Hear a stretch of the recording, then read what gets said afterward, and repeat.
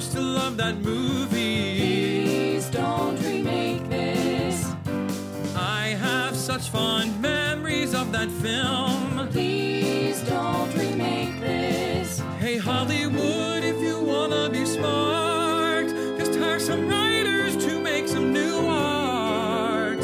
And after our heart to heart, go make a new start. Please God, please God. Don't ruin my childhood. Please don't remake this. Please don't remake this. Hi, everyone. Welcome to Please Don't Remake This, the movie podcast where my guest of the week and I get nostalgic and talk about one of our favorite childhood movies. I'm Lauren Mosier, and today I have with me father, fashion designer, father of two beautiful, adorable kids, fashion designer of Geek NYC. Follow him on Instagram. My boyfriend, my best friend. My best friend. My Christopher Robin to my Tigger. Oh, that's super cute. Keith Martinez. Hey, how's it going, guys? Hey, babe. Hey, handsome. Hey, beautiful. Just so everybody knows, y'all are going to be so grossed out by this episode because we're, like, so in love. And Very you're much. all just going to have to deal with it. Hi, babe. How are you? Beautiful. You good? I'm good. Are you? I'm good. Cool. It's good to see you. It's good. Very good to see you. All right, so today we are talking about a fun movie probably many of you have seen. We are talking about The Addams Family, the 1991 classic.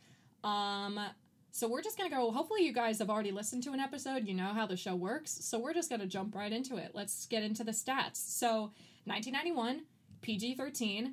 For those of you thinking, this is a Halloween movie, why are you doing it now? This movie came out in November. We're actually recording it, like, monthly accurately. Exactly. Yeah, so deal with it.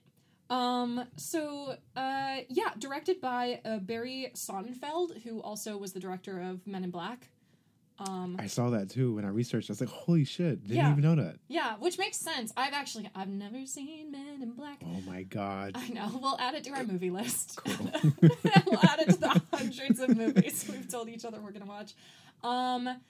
And yeah, but it makes sense because I've like seen clips and I kind of get the general idea. Mm-hmm. And this is definitely like his style, kind of cheesy, dark, out of this world kind of thing.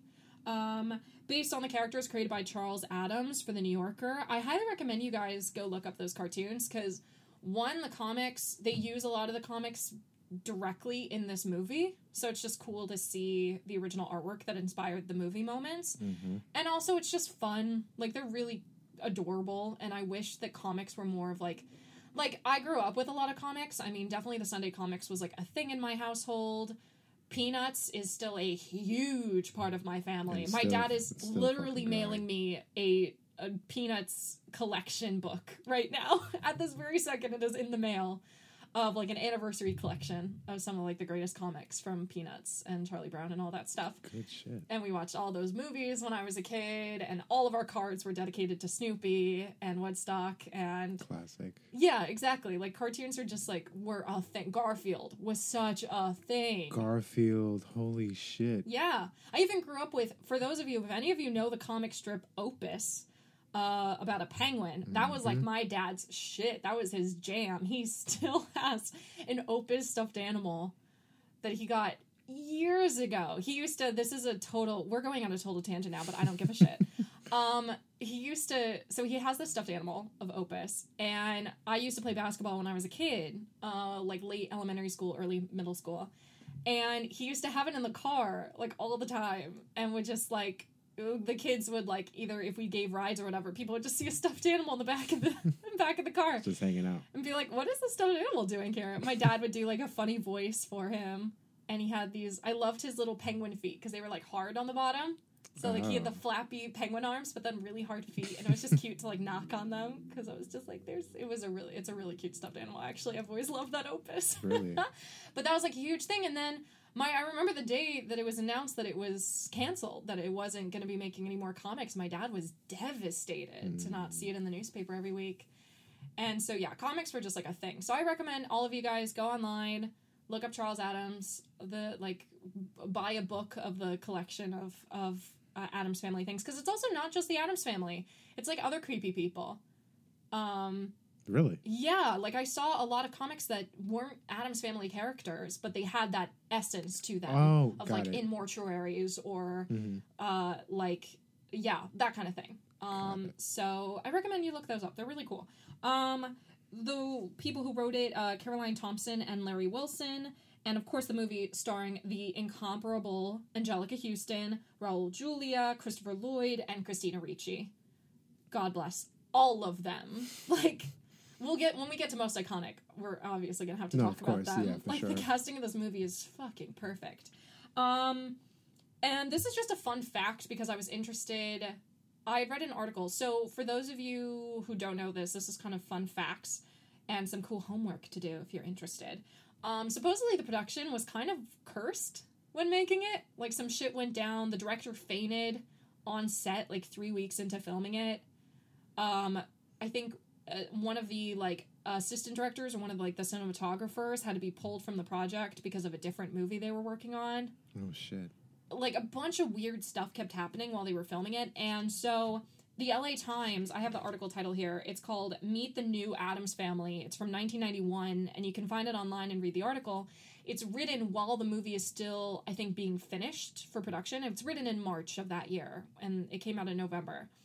So it's in, like, final filming, post-production kind of phase, and the writer talks with all the head creators, and, you know, obviously many of you who listen to this probably know some, like, big heavy hitters. You know, most of you probably know who Scott Rudin is. Mm-hmm.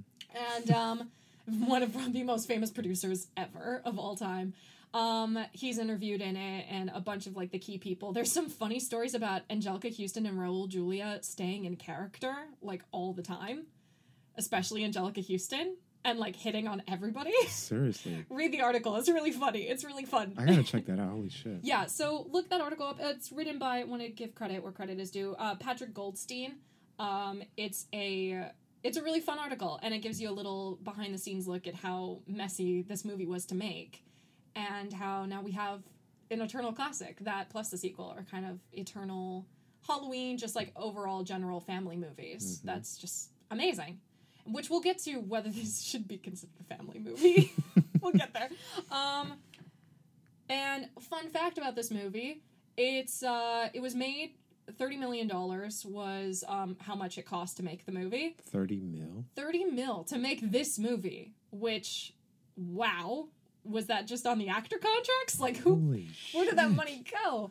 Or is that how many problems it had? I think in the article it references that they were losing a lot of money while making it. That they were going way over budget. Okay. So it cost $30 million, which was a big deal at the time, because everybody was like, an Addams Family movie that costs $30 million? What the fuck are you guys doing? It. But then, you want to guess how much it brought in?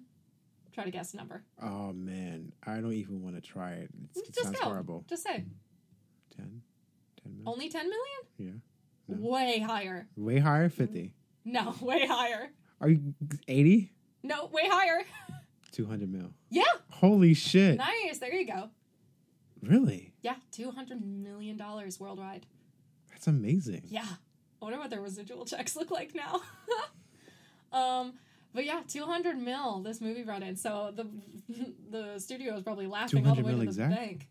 No, not exactly. Okay. Probably a little over 200 mil, but I rounded down probably, or rounded whatever. That's still impressive though. It's really impressive for a movie. Yeah, for a family movie that's, like, kind of inappropriate, but also, like, really more, like, fun and morbid and everything. Like, to make 200 million across the world. Like, American audiences, I could see liking it. British audiences, I could see liking it. But everybody else, I'm like, what? So, yeah. Really cool. Which probably helped that the TV show, you know, like, kind of probably kept the love alive. Mm-hmm. You know, people had been wanting to absorb this material.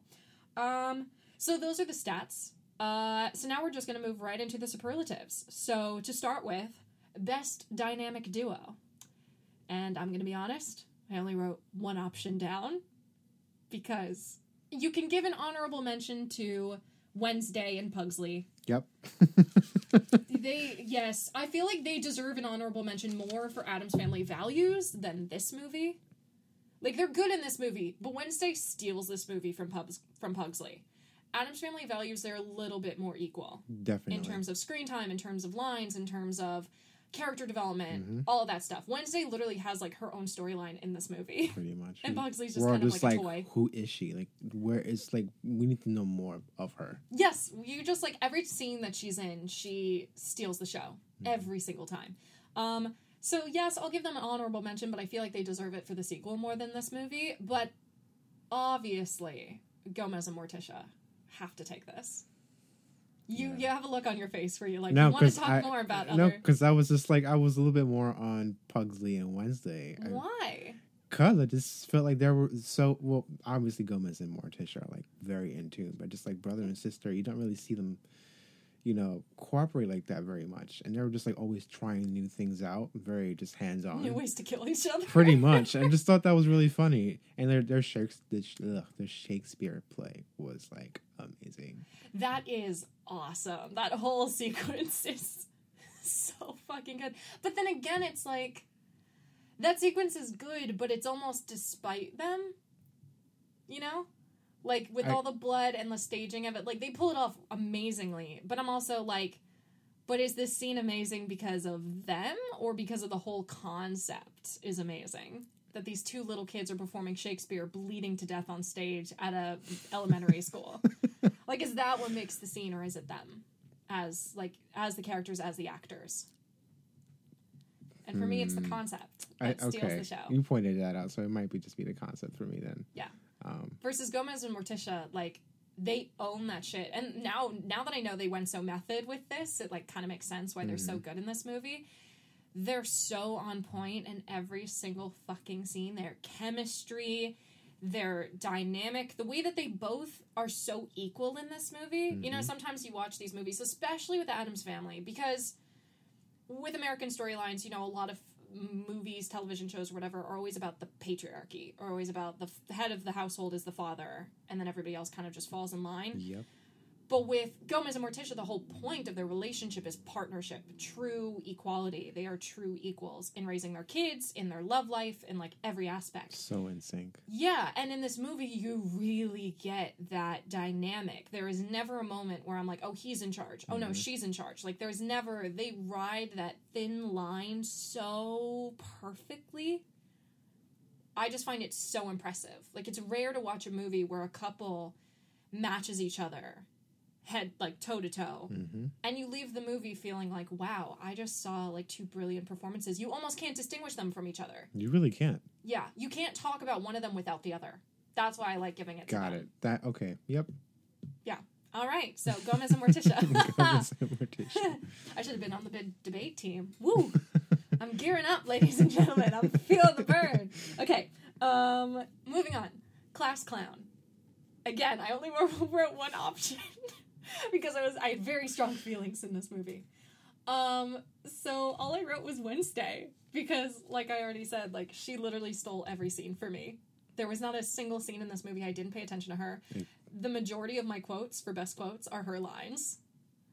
She is, like, 8 years old when they filmed this, 7, 8 years old, and she's so radiant. Like, instantly you know she's a movie star. And she's, like, 8. That's not legal. Like, how did she fucking do that? I think about me performing at 8, and I'm like, Jesus Christ, humiliating. And she's just like, I'm just casually in a $200 million income movie. Yep.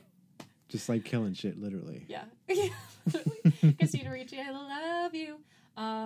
What did you write down for Class Clown? I didn't really. Why? Because I was just like, I didn't really see anybody as a class clown in there, really. There wasn't anybody who, like, specifically made you laugh? That's what it means more. Like, who made you? Who got to your funny part? I would say Gomez made me laugh a lot, really. Gomez really does. Yeah. Like, fucking nail it. He's definitely, like, runner-up for me. Definitely. Just him being very passionate to Morticia and then, like, going insane when he loses the house and... Yeah. Him sitting... I love the TV scene. We'll get to that for best quotes, but that TV scene where he's calling the talk show is fucking hilarious. Yeah. It's so good. Oh, man. Yeah. Okay. I totally see that. Totally see that. All right. We don't have to agree. So let's give it... We're just like stuck in the middle right now. Yeah, we're literally, so you guys know, we're literally only like a foot away from each other recording this. So we're just like, hi. So, okay, we're giving it, let's tie. Christina Ricci and Raul Julia. Cool. Congratulations. Now we move on to the where are they now superlative, which I wrote down a few options of people who I actually looked up. So, Angelica Houston, Jimmy Workman, who plays Pugsley in this, and Christopher Lloyd. And the reason, even though many of you are probably screaming right now, like, but Angelica Houston and Christopher Lloyd are so famous, everybody knows them, blah, blah, blah. But if you think about the timing of this movie, there weren't many hits after this for either of them. I was looking it up, and yes, they're still working. Specifically, Angelica Houston is, like, fucking killing it still. She has a project that comes out every, like, 6 months. Like, she's fucking awesome. She's killing it. She's on killing her own. it, yeah. But in terms of household name, they're not really... I mean, when was the last time you saw them at the Oscars? When was the last time... Like, now even Christopher Lloyd, his career is now down to doing another Back to the Future movie. I'm just like, no, don't fucking Which, do like, that shit. nobody wants that. Nobody Just leave the wants that. classics alone. Yeah, that's why I made this podcast. Hollywood, listen. Stop it. We know you want money. Do it another way. Pay for original art. Fuck you. Anyway. Okay, so that's why I wrote them down. Because, like, I just feel like they don't command the same attention that they used to, you know? Like, they both ruled Agreed. the 80s and 90s. But, like, where are they now? That's literally why this category is called Where Are They Now? Very true. And then, of course, Jimmy Workman, Pugsley, which, if I looked up, he now works, like, behind the scenes. Behind the scenes? Yeah. He, like, doesn't act anymore. He works on, like crew. Oh. He works crew on movies. Which, like, cool. Do what you want. Be Right. happy. But he was great in these movies. And I'm kind of surprised, because, you know, back in the 90s, you would see it with, like, Johnny Depp, or Leonardo DiCaprio, or a lot of Tom Cruise. A lot of these actors from the 90s, if you were a young, straight, white boy, you would make it in Hollywood. Like, so many of them made it. And I'm just kind of surprised that he just stopped. Yeah. Maybe he got tired of or didn't want all the attention. Yeah, a lot of child actors decide that they're just it's not for everybody. Too overwhelming. Especially as a child actor, being in a movie this big. I can imagine you would probably be pigeonholed in Hollywood as like you have to be like the weird kid, or maybe because he like does like kind of maniac things in this, he has to be the bully, which then also blocks you in, and I don't know. But yeah, I hope you're happy. Jimmy Workman. I hope you're living a good life. You were great in these movies. Do you have like a specific person you want to give this to? I don't. I'm literally piggybacking off what you're saying, because I'm just like, I agree 100%. I think I just want to give it to all three of them. Yeah. Just like, yeah, they were amazing in this movie, and literally like the only two projects I've seen of Angelica Houston's recently, but technically came out like years ago, was obviously I watched Smash when that was a thing. And she, like, was the queen of that series. Didn't even see that. Well, yeah, you're not in theater, so I'm not surprised. Only theater people pretty much watched it. No offense to anybody who did watch it who's not in theater. We love you, too. Thanks for being a fan. But, yeah, she, like, stole that show. She was fucking amazing on it. But that was, like, the most recent thing I watched of hers. And then I recently finally watched The Royal Tenenbaums, which technically came out, like, 2001, so that's not really recent. Mm-hmm. But that was, like, those are the only two things I've watched her be in the last, like, 5 years. Holy so shit. I miss her. She does a lot of vocal work now. Really? I know she was the mom, I think, on BoJack Horseman on Get Netflix. Get the fuck out of here. Yeah, I think it's the mom character, I think is what it said on her IMDb. Hi everyone, Lauren here. Quick interruption to introduce you to my new category.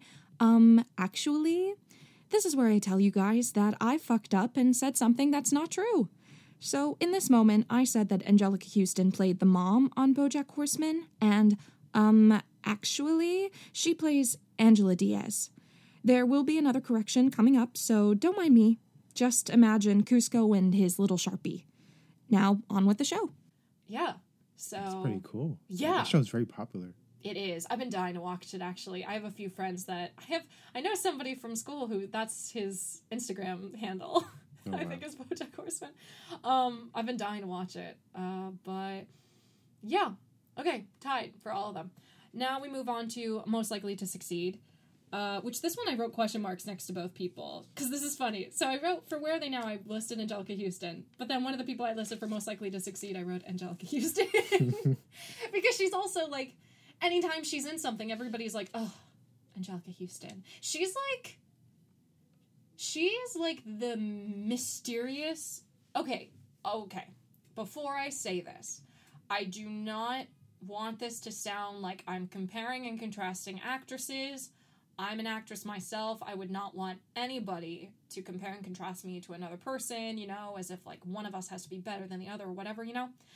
But I feel like Angelica Houston is like a Meryl Streep in that she's so fucking good in literally every single thing she does, but yet she's not as noticed.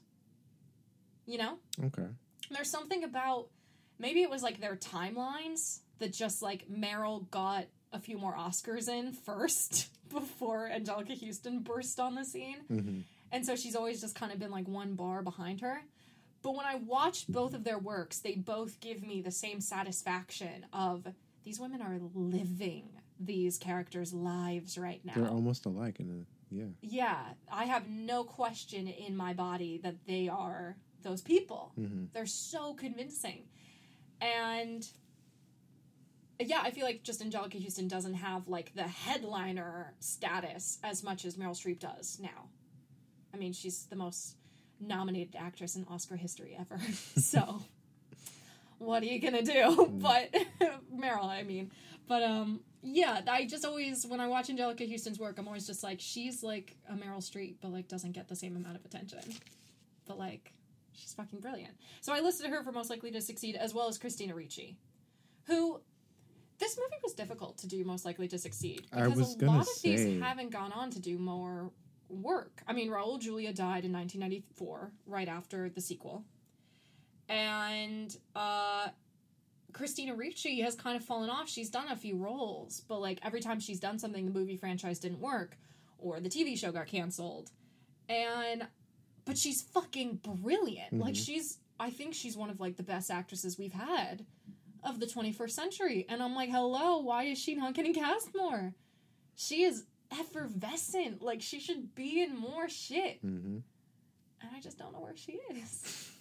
I should have put her in Where Are They Now? Come on, Christina. Like, people, cast Christina Ricci. Fuck. She's amazing.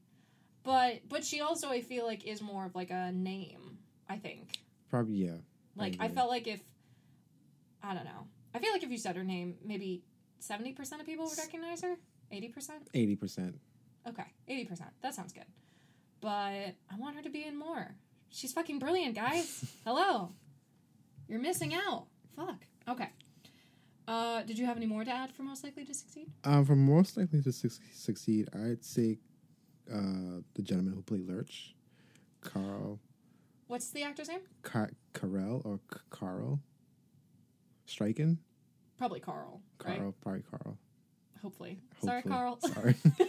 I did research and he played in two of my favorite horror movies, Dr. Sleep and Gerald's Game. Oh, yeah. Yeah, you've talked to me about both of those movies. Yeah. You really like them. He's in them? He is. I'm just like, wow, I'm surprised he's still out there making movies. I'm just like, that's really cool. Yeah. Is that like, so that's like his type, being like creepy? Yeah, very. In Gerald's Game, he's like super fucking creepy. He plays like this demonic person, and it's just like, it's scary. Oh, no. Yeah. I don't like that. If you like horror movies, please go check out Gerald's Game. It's very that one, cool. The trailer sucks for that movie. I'm just going to be honest. I wanted to watch it, and then you told me the premise, and you told me what happens, and I was like, oh, that trailer ruins the movie. It's totally unconvincing. It's so But good. we were just talking about that last night with Circle. I told you I watched Circle, and I've literally not stopped thinking about it since I watched it. I dreamed about it all night. It was actually a great fucking movie. But it's kind of like a B-budget movie. Mm-hmm. It didn't have probably a large budget, so it doesn't look great. But the writing is genius. It's really fucking good. I need to check that out. Yeah, we'll have to watch that together because I really want to rewatch it now that I know how it ends. I want to see. I want to kind of study it a little bit more because it's kind of like it's similar to Get Out in that it is a societal thriller. It's a comment on society about whose lives are valued more than others. Okay. But I highly recommend that movie. I saw it on a few lists as like as an underrated thriller movie that because it's like a B budget, a lot of people ignore it for That's like why higher budget things like Get Out. But it's kind of like, it came out in 2015 and I kind of, if more people had seen it, I think people would have said like, oh, well, it beat the punch to Get Out in terms of social commentary. Interesting. On race, on class, on gender. It literally talks about everything that divides us as a country. Wow. Very succinctly in an 1.5-hour movie. It is a fast movie. It's fucking great. I literally have not stopped thinking about it. I have to rewatch it. So everybody, like, highly recommend watch that movie. It's so fucking worth it. Yeah, the writing's really strong. What were we talking about? Most likely to succeed. We were talking about Lurch. Nominating Lurch. Yes. I'm down for that. Yeah. Cool. Lurch, you win. Yeah. And Gerald's Game. Watch Gerald's Game. Ignore the trailer. It's better than it looks. Mm-hmm. And the other one you said was... Dr. Sleep. Dr. Sleep. Yeah, that's the sequel to The Shining, right? Yes. Yeah. Such an amazing movie. Yeah. I still need to see The Shining. Yeah. Is that on our list? I don't think so. No, it's not. We'll add it. Okay. Most iconic. Again, this category is vaguely loose, purposefully, because things are iconic for different reasons. Do you want to go first, babe? No, you can definitely go. Do you have a list? I have a list, but I want you to go first. Okay. So, most iconic. First of all, Mark Shaman. He fucking kills the score in this movie. In a good way. Like, kills. I literally wrote, out of all the movies I think I've watched, this is the one where I wrote the most music notes, and that, like, the music in this movie is, the score specifically, is fucking banging. Mm. It's amazing. Plus, this is now, like, the second or third movie I've talked about in these how many episodes that he was involved in the 90s. He was fucking killing it. Dude, awesome. Hello again. Time for another interruption. Now, in this moment, I gave Mark Shaman all the credit for the score. And, actually, Mark Shaman was the music score producer, along with Hummy Man, but Mark McKenzie was the actual orchestrator. I make a similar mistake later in the episode, so just ignore me when that comes up. Tune out my lies! Okay, back to the show. Yeah, so most iconic, Mark Shaman. Just, like, he was killing all these 90s movies, writing some of the best scores ever. Like, you go fucking Mark Shaman. Morticia and Gomez. Of course. Because they are couples goals. They are parenting goals. They are everything goals. Some other people think otherwise, but it's like, no, that's goals for sure. Well, and we'll get into that, because I do have some notes about that, but they are goals. Christopher Lloyd, just like, he, I don't know if I would give it to this movie. I would probably give it to Back to the Future. Mm-hmm. But I love so many movies of his. I love this. I love Clue. I love Back to the Future. He's in the Dr. Seuss movie I reference in the Hocus Pocus episode. For those of you who listen to that, he's in that as well, which is why I recommend you all go see In Search of Dr. Seuss, because the best cast, like, ever. Literally has, like, half of the people I've talked about on this show are in that movie, so go watch it. He's just great in everything he does, and he's such an insane character actor. Always. Like, very sporadic. I'm kind of surprised he was even a film actor, because he's so larger than life. He must have had a start to his career in theater, because a lot of his acting seems like theater training. Mm-hmm. Just, like, so big, so broad. Open, yeah. So open.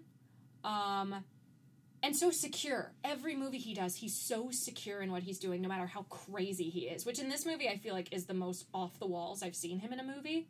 This is like, I have many comments about just like how insane he gets sometimes, where I'm a little like, oh god, Christopher Lloyd, pull it back a little bit, like he seems goes a little too far. fucking real. Yeah, but he's great, and just like, I look forward to any time I see his name in anything. You just get a little psyched, because you're like, well, he's gonna put on a fucking show.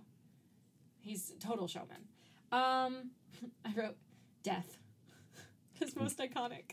Why? Because I feel like this movie, I have a few notes on it. This movie romanticizes death in a way that For someone like me, Keith knows this about me. I have panic attacks if I think about death for too long. He's had to talk me down from a few of those.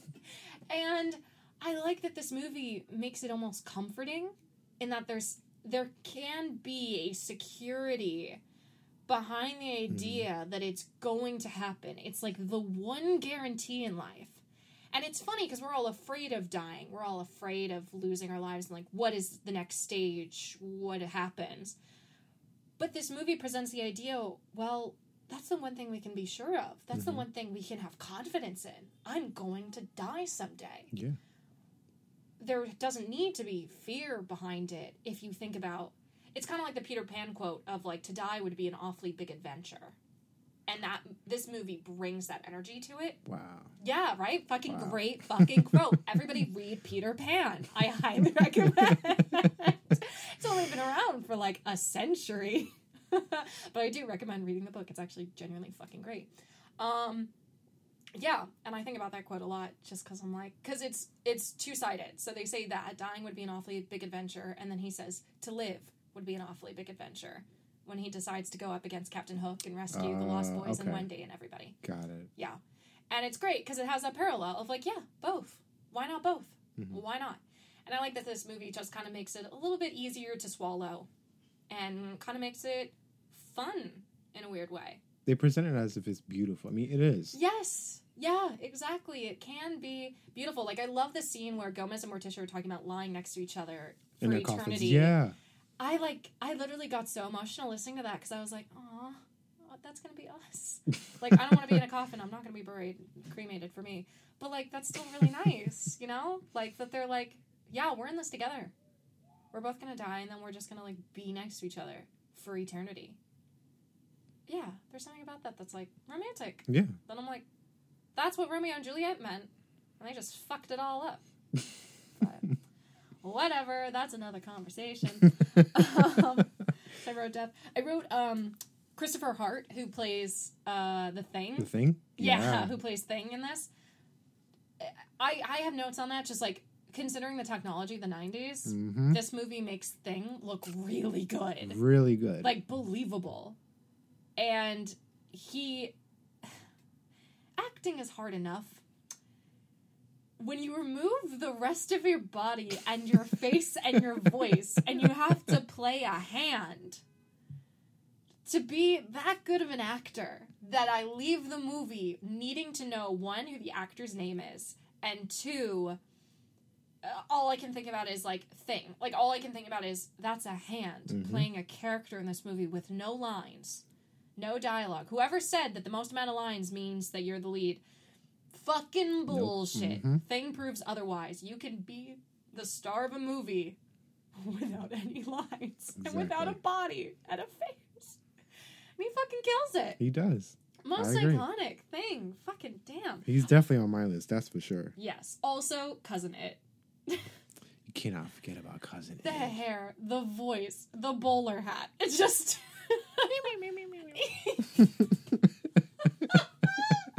I can't believe he just did that. That was so It just came out. fun. It just came out. I love it. Do it again.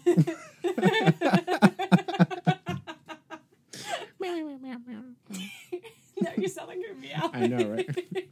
Demented cat. Yeah, Cousin It fucking kills it. I forgot how funny the whole concept is, and I couldn't. We watched this together. You know, saw me. I couldn't stop laughing as soon as he got out of his little clown car. Then I wrote The Color Black. I feel like no other movie has made black look so chic. You know, like between Gomez, between Morticia, between Lurch, between the grandma, between Wednesday, between the house, between everybody, it's like Uncle Fester. Like, literally everybody wears black in this, and it looks sick, and it looks like a fun color. Definitely. Usually it's like so funereal, but in this movie they really make it seem cool. Black is definitely cool. It's mysterious. Oh yeah, black is always cool. I just feel like this movie elevates it from like somber to like celebratory in a fun way. Okay. And yeah, Color Black, most iconic. And then the last one I wrote, specifically I spelled it Morticia's look with Lewk. Her look in this movie. The makeup the red lips, the lighting, When she wakes up. the hair, when she wakes up, the way she's even just positioned on the pillow. Oh, yes. I will admit, I've tried to copy that so many times. I try so hard. No comment. She's so fucking elegant. No comment. She's so fucking elegant. Like, Mm-hmm. and the dress, just like, oh god, yeah, just her look is so good. So that's my list of most iconic. I try to limit it. a No, little yeah, bit. definitely. about Mine's you? mine's had to be, again, with Morticia, with the lighting. They always highlighted that so much. Her eyes her eyes. really can cast a spell on you. Which I love because one, I love the idea, the magical element of the idea that maybe that actually happens in real life. Like it's not just like a movie thing to get you to pay attention to her eyes. It's like, can you imagine if there was a real person in real life who magically always had their eyes highlighted? That That would be hilarious. That would be so funny. that'd be scary. I'd just be like, Oh, it'd be what the terrifying. fuck? But it would be so cool. Yeah, definitely. Like, who the fuck are you? Yeah, I love that detail. It's more So prevalent intense. in Addams Family Values than it is in this movie. In this movie, it's not as Yes. noticeable. They went a lot more subtle with it, and then they must have realized it was so popular, or like it was a really good idea, and amped it up times like 1,000 in the They sequel. overdid it. I feel like they overkilled it in that one. It would have been funny in the second movie because they overdid it so much. If like they showed a scene where like somebody points out, you know, like why are her eyes so highlighted, and we just see somebody holding a flashlight in the corner, just pointing them directly at her eyes, like oops. And That'd have just, been like, a big, very funny moment Yeah. for that movie. just like scurry off. Yeah. Yeah, we'll be honest. We only watched like 15 minutes of the movie. We were interrupted and just couldn't finish it, but also it was not agreeing with us. We'll talk about that later when we get to should this be remade. What else do you have on your list? What else do you have? I have Christopher Hart again, amazing actor, Canadian actor who was also a magician. Yes. Oh, I forgot to include that in Keith's introduction. He's also a magician. He's going to be doing some magic for the Instagram, so please follow at Please Don't Remake This. No, it's gonna be so much fun. It's going to be awesome. Follow at Please Don't Remake This on Instagram, and you'll see, hopefully soon, a reel of Keith doing some magic. Very soon. Oh, yeah, very soon. What else do you have on your list? Just Morticia and Gomez. They're just most iconic all the way through the movie, beginning through the end. Yeah. You literally couldn't make an Addams Family movie without them. No, you can't. Like, well, wow, that sounded dumb. Obviously, you can't make an Addams Family movie. But I mean, like, if you don't have two strong actors in those roles, it just doesn't work. Which I actually have, like, an opinion on that when we get to the remake thing, because you and I watched the animated movie that came out, like, a year or two ago. Mm-hmm. And I want to talk about that movie a little bit when we get to that point, because, yeah, I have some thoughts. Anything else? That's it for right now. That's it for my Okay, list. well, let's give it to Thing. Yes. Just because, like, Nope, definitely. Christopher Hart, you fucking go, Killed dude. it. Like, Killed it. congratulations. You've earned this most iconic. Okay, now we move on to Best Dressed, which I already wrote it as a tie. I said Morticia and Gomez. Did you write that too? No, I wrote Gomez. Just Gomez? Just Gomez. I mean, obviously Morticia is beautiful and always dressed, but I feel like she's dressed in the same outfit throughout the entire That's movie. part of the point. That's part of the reason why she's best dressed, is because she wears the same goddamn thing every day, but she always looks like fierce as fuck. She does, don't get me wrong, but I feel like Gomez like kills his outfit like throughout different scenes. Yes, he does. You're giving me that look. No, I'm like, I know there's a but. But I think if you picture the movie, if you think of like one meme, one frame of the movie, who do you picture more, Morticia or Gomez? Morticia. It's Morticia, I isn't was it? not going to say Morticia. You look like you were going to. I saw the M. The right creative there. mind is working right now. I'm going to say Gomez. I can make a shitload of memes with Gomez. There's more memes of Morticia than there are of Gomez. Well, that's because nobody has been thinking like I have. Mm-hmm. Oh, wow. So it was...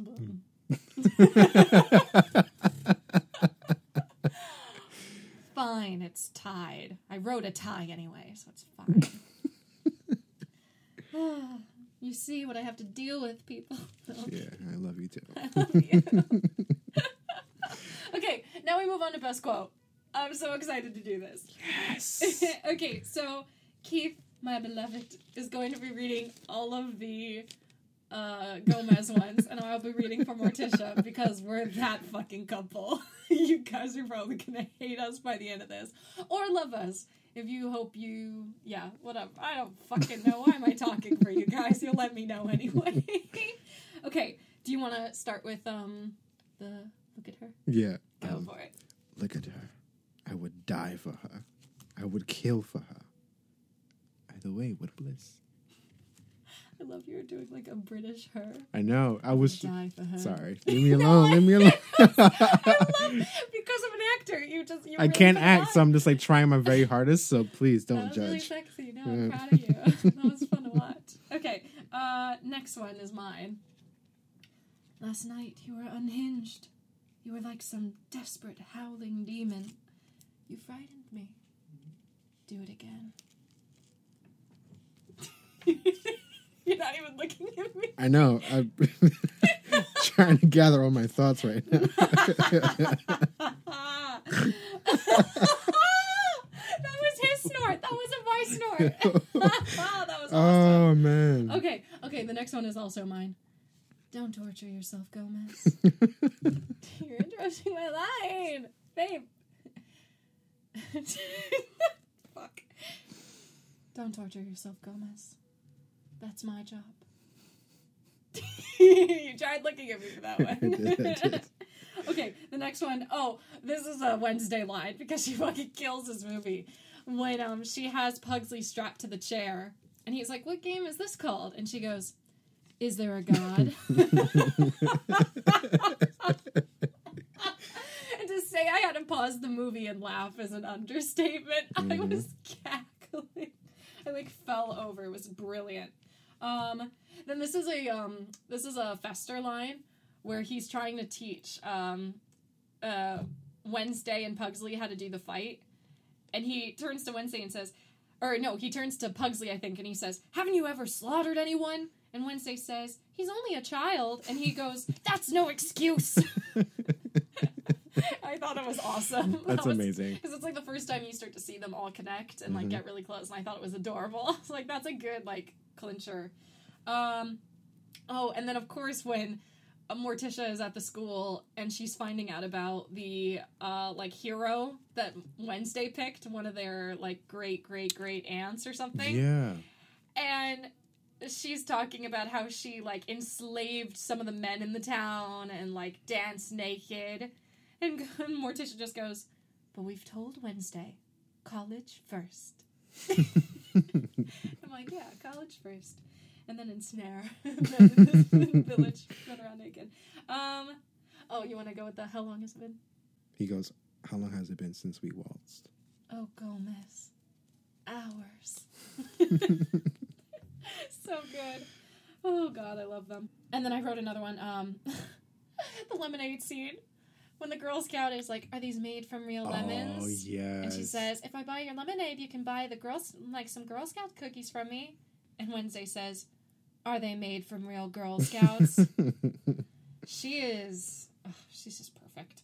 Oh, so this is the television scene where Gomez is sitting in front of the TV and he calls the hotline. And when they pick up and he, like, says something, you don't hear what he says. And she says, like, "Mr. Adams, please stop calling. We do not know where they meet." About the cult.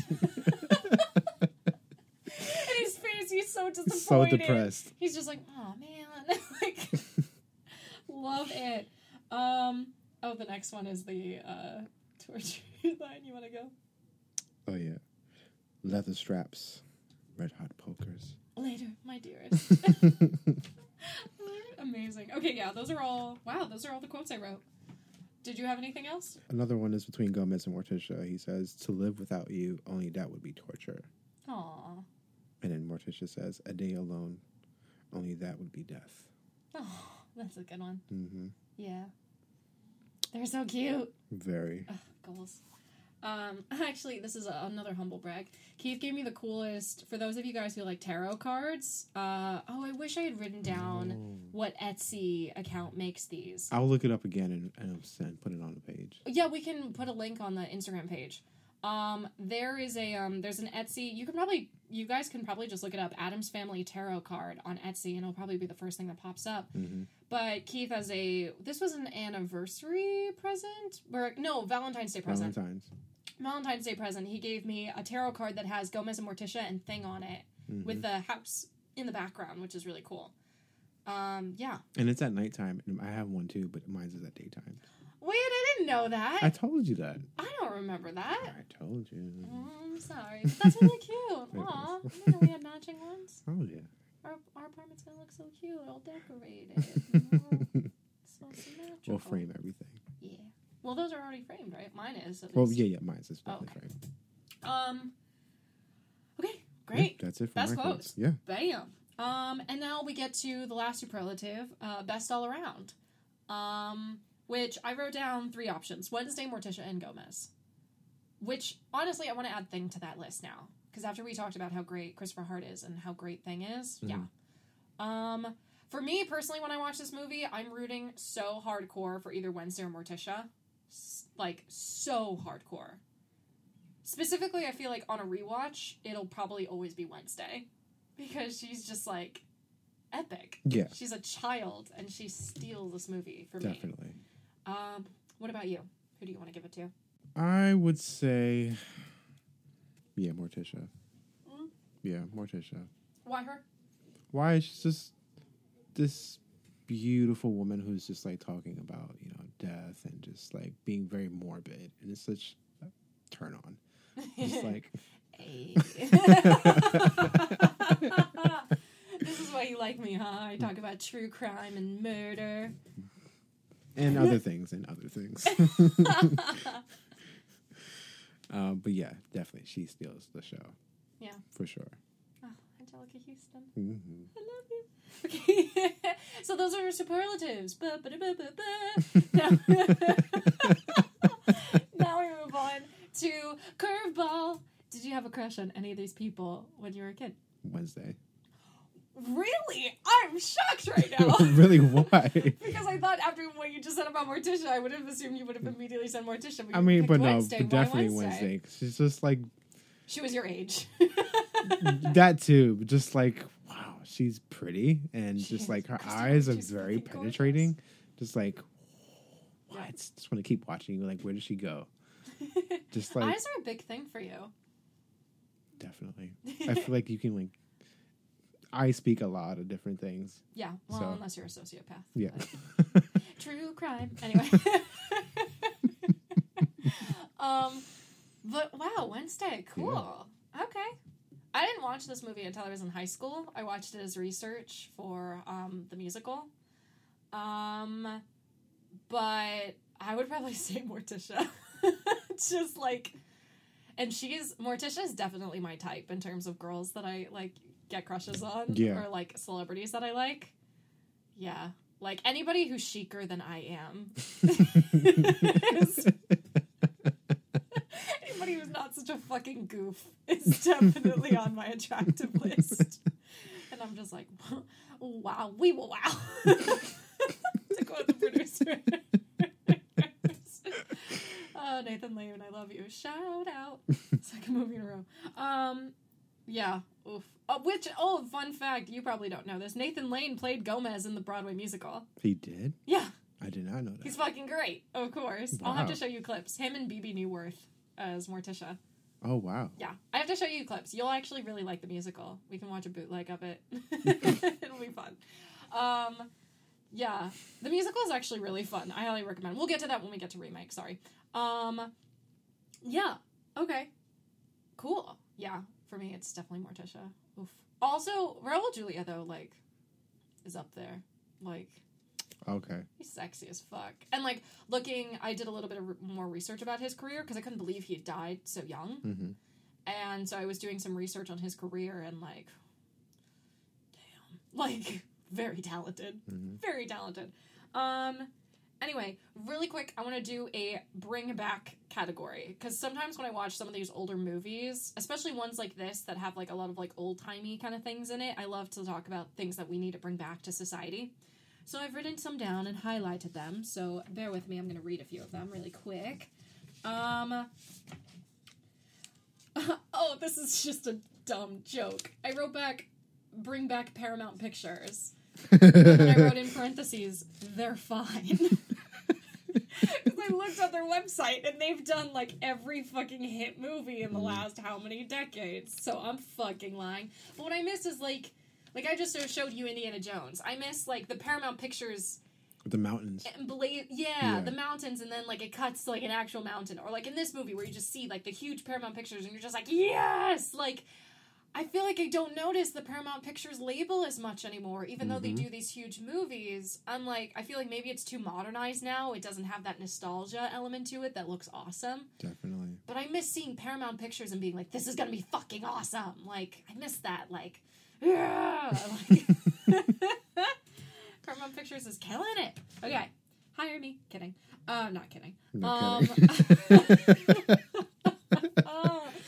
my god, I'm sad. I also wrote Bring Back Fencing. I realized the only two movies I could think of that had fencing is this movie and The Parent Trap.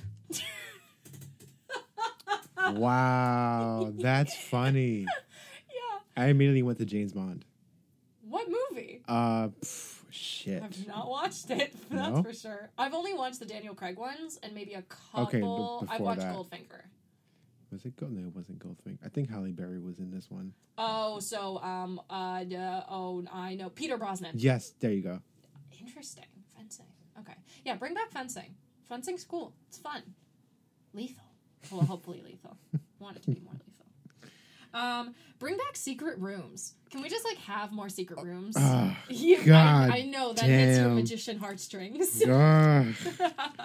His library, his book, just like pulled it to the side, and that was it. That was it for me. Yeah, like fell in love. I can see you as a little kid watching that moment, and like that's all you could. That you would dream about that secret room. If I was a little kid, I just immediately just think that, oh, he's Batman for sure. Can you imagine a crossover of Batman and this movie? That's hilarious.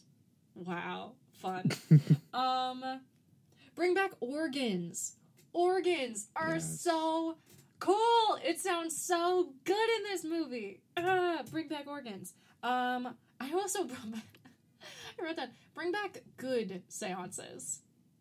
You know, like, so many movies now are, like, creepy, like, Ouija board kind of things of, like, no, we can't awaken the dead. We don't know who's coming into the room. That kind of thing. I like in this movie, it's just like, Fester, can you hear us? Like, they're looking for their family member, and it's, like, cute and adorable, and it's just and it's so sweet and kind of cheesy, and I love it. And I'm just like, I want like a non-horror movie version of a seance because they're kind of fun, you know, like a Ghost the movie seance. That's where like funny. She's like, I can feel them in the beyond, and then she just sees Patrick Swayze standing in the back. It's making a pot. Love it.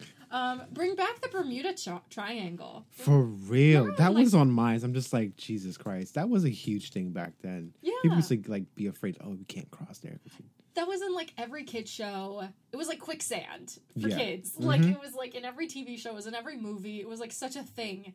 And I miss it because I love dumb conspiracy theories like that where it's like, if you fly into the Bermuda Triangle, you'll be lost forever. I love that shit. So it's like, okay, let's go. Let's try it. See if it works. I can't believe I wrote this. Bring back train obsessions.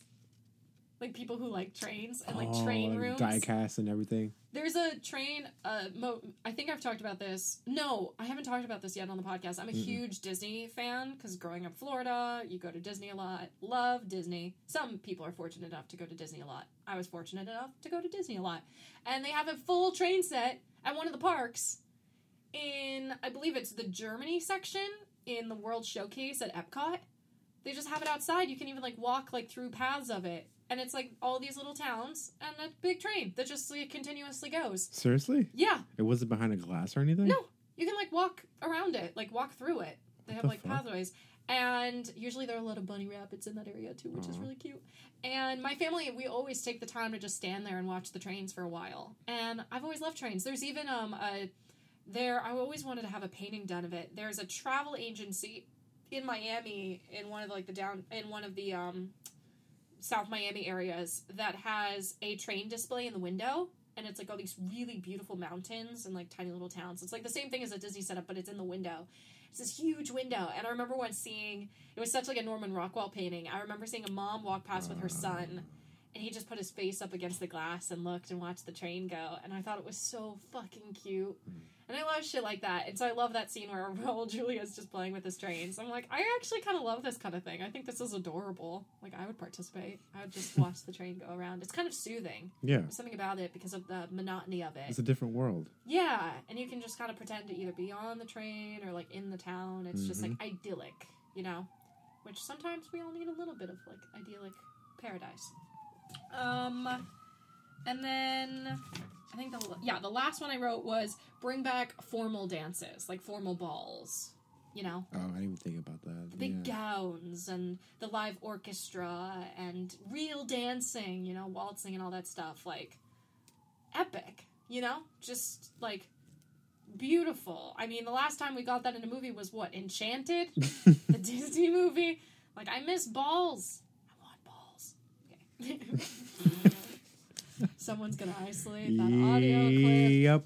And I'm just, you know what? I'm leaving it in because I'm just gonna live with that mistake. Whatever.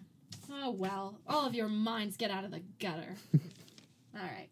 So now we move on to I have some notes. Do you want to go first?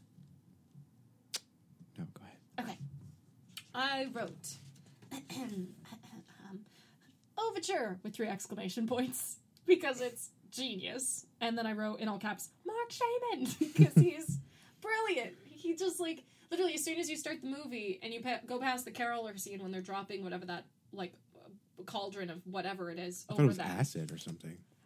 We don't know. You don't actually see what it is. That's very true. And all of a sudden the score, like, rushes in, and the cool mix of, like, the original with, like, a new flavor to it sets the tone so well, and I was thrilled. I was just like, this is the shit I live for.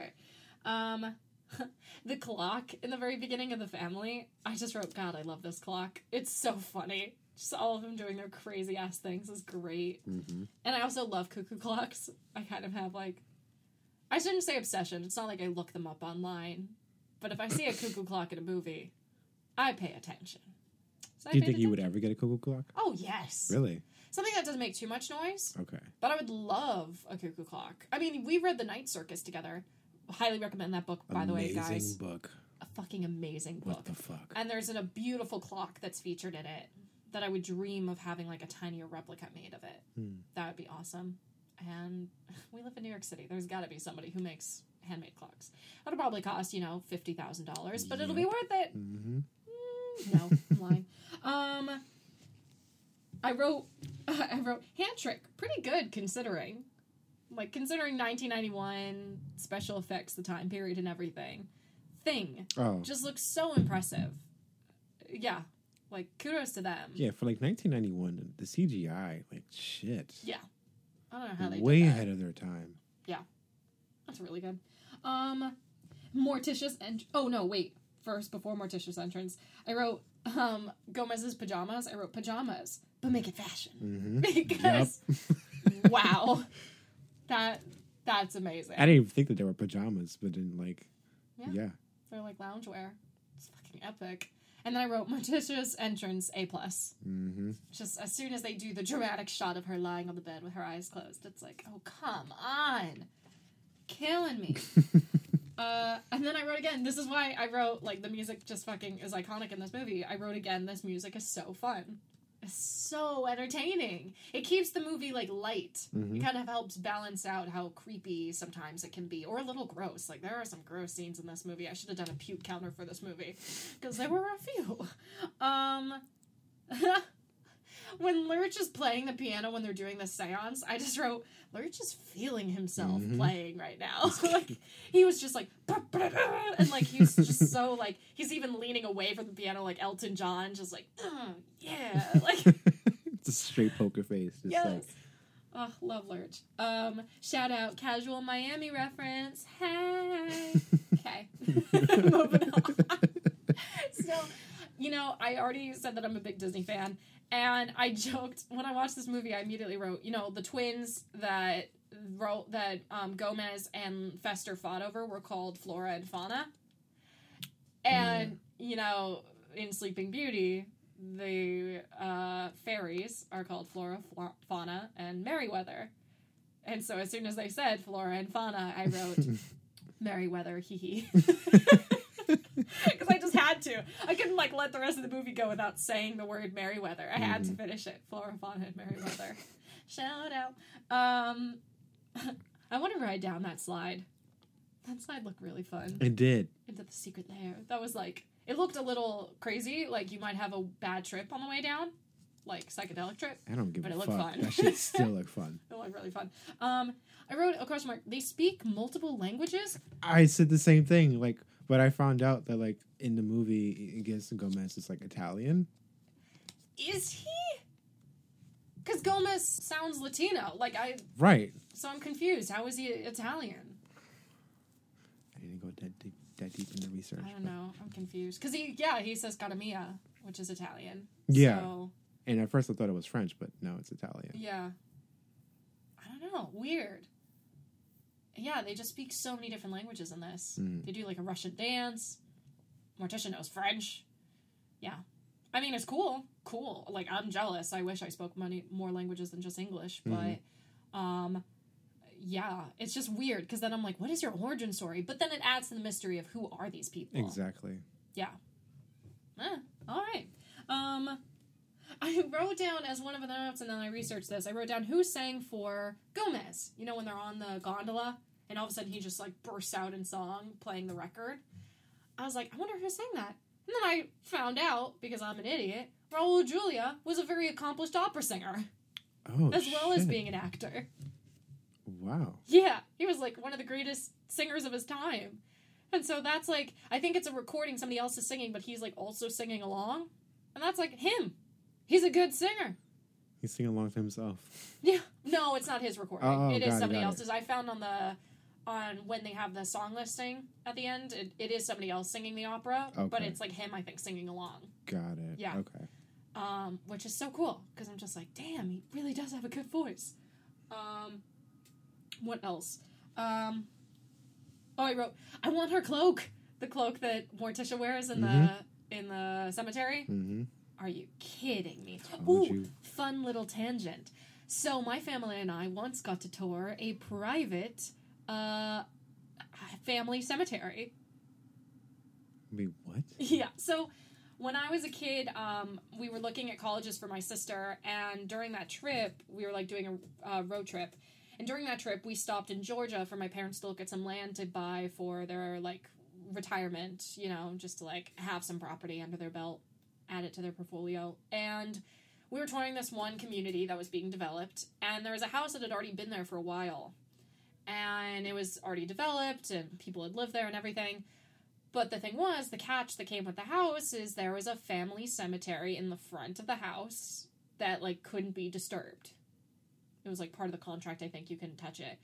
But they drove us past it, and this was when, back then, I'm still kind of afraid of cemeteries, but back then I was deathly afraid of them. Like, if a cemetery, my parents had to warn me if a cemetery was coming up when we were driving, because I had to not look at it, because I have a very overactive imagination, and I would start to see dead bodies, and I would have nightmares for, like, a week. And so I just couldn't look at a cemetery. It freaked me the fuck out, so they would always tell me, like, a cemetery was coming. So we toured it, and yeah, it was just like this tiny, it was like one of those roundabout driveways, you know, like the circular driveway, and right in the middle of the circular driveway, in like a little tiny field, was a fucking family cemetery. I think it was mostly pets, but still, if Stephen King wrote a horror Pet novel cemetery. about pets in a cemetery, it's still scary. So yeah, that was fun. Of course, my mom joked she wanted to get it. And I was like, I'll never visit you. And she was No. like, I don't know if that would bother. She messed with me. Funny, Mom. Very funny. Yeah, no. They didn't end up getting that property. I'm kind of sad now. Now that I'm more of a morbid person, I'm like, oh, I would have really enjoyed that. On Halloween, I would have had a seance. Just sat in the middle. Yeah. Come, my sisters. I just did Hocus Pocus, and now I'm very witchy. So, yeah, fun story. Very random tangent. But everybody, I go to Georgia and find some cool cemeteries. What else? Oh, I wrote, why do I find funny graveyards funny? Which sounds dumb, but I mean, like, I love how humorous the graveyard is. And I was cackling when we watched Their it. graveyard. Yeah, their graveyard is, like, so humorous. They have so many fun jokes in it. And I was cackling when we watched it. I don't know if you remember that. I was, like, a hysterical mess. And then I realized, again, Disney, growing up going to Haunted Mansion, which is all funny death humor, I realized, I was like, oh, well, I grew up on that shit. Like, thinking death could be funny. And, like, how people die could be funny. And, yeah, so I just love all the sequences in the cemetery in this movie are fucking hilarious. It just reminded me a lot of like Beetlejuice. Absolutely. Yeah, that was exactly the kind of... Which Beetlejuice came out before this, I want to say? Yes. Yeah. Yeah. Maybe they came out the same year? I don't know. I'd have to Probably look that before. up. Yeah. Because they're definitely, like...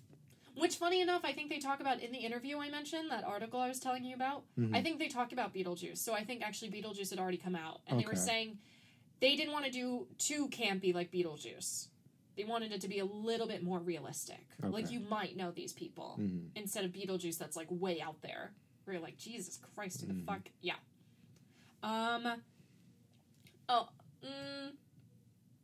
Say it. Oh, right. This is another dumb tangent. I'm just talking about myself. I created this podcast just for selfish purposes. Another fun tangent is, so in this movie, the little kids, you know, the choir sings Getting to Know You. And fun story, when I was a kid, I used to do singing competitions, and I sang Getting to Know You once as a solo at a county fair, and I did a ribbon dance and everything. And you know what? I'm going to promise the listeners right here and right now, if my parents have that video, I will post it on the Instagram and humiliate myself. I was like 8 or 9, singing Getting to Know You with my hair slicked back in a bun that was very painful. Very cute. Wearing a dress, I'm wearing a skirt and blouse that made me look 40 when I was 8 years old. And did a ribbon dance with a rainbow-colored ribbon. And if I find that video, I will post it and embarrass the shit out of myself. So many likes coming your way.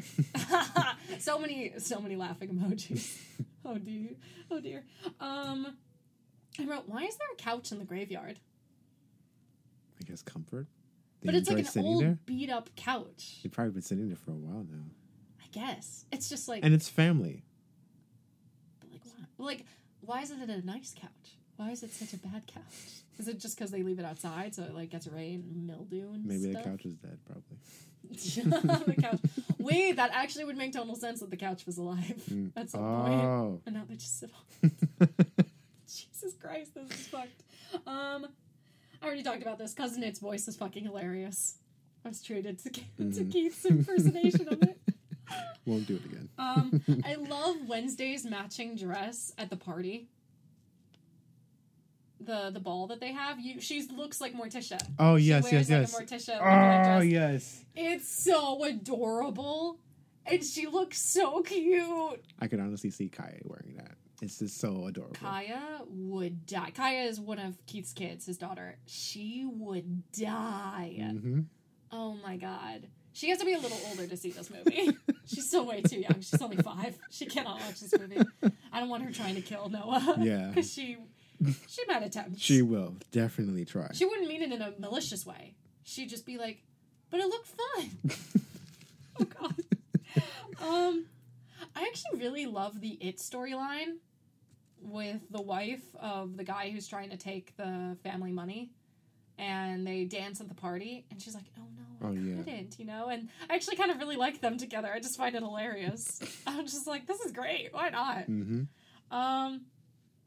This is a fun question I thought of watching the movie. I wanted to ask you. What would you want written on your tombstone? If you could have, like, an epithet. Epithet? Epithet. Great father, great friend. Great lover.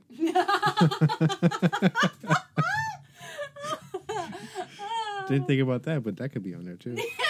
Oh my god, my parents are gonna listen to this. Great artist. Hi, Mom. Hi, Dad.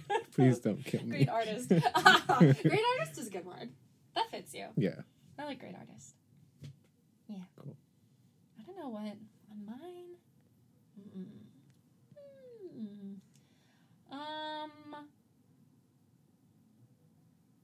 I'd probably want something like devoted wife, mother, maybe like a quote. I was thinking about a quote too. I would want like one of my quotes. Maybe Like, nice. it is what it is. It has to. What? What were you gonna say? It has to be your own, but that's funny. Either it is what it is or que sera sera. Because It is what it is very hilarious. all the time. Yeah. Yeah. It is what it is. I don't know why I always do it with like an Irish accent, but I do. It just sounds more fun. Because it could be like your whole world is going to shit. And I in the think you middle told of me it- that because your mom did it first. My mom, yeah, she started saying it, and then I picked it up, and now she copies me though. Oh. It is what it is. Now we all say it like that. Anytime somebody hangs out with me long enough, and I say it like that, we all say it like that now. Even you say it now like that when you do say it. I do. Yeah, When I you do always say go. It is what it is. It's such a you thing.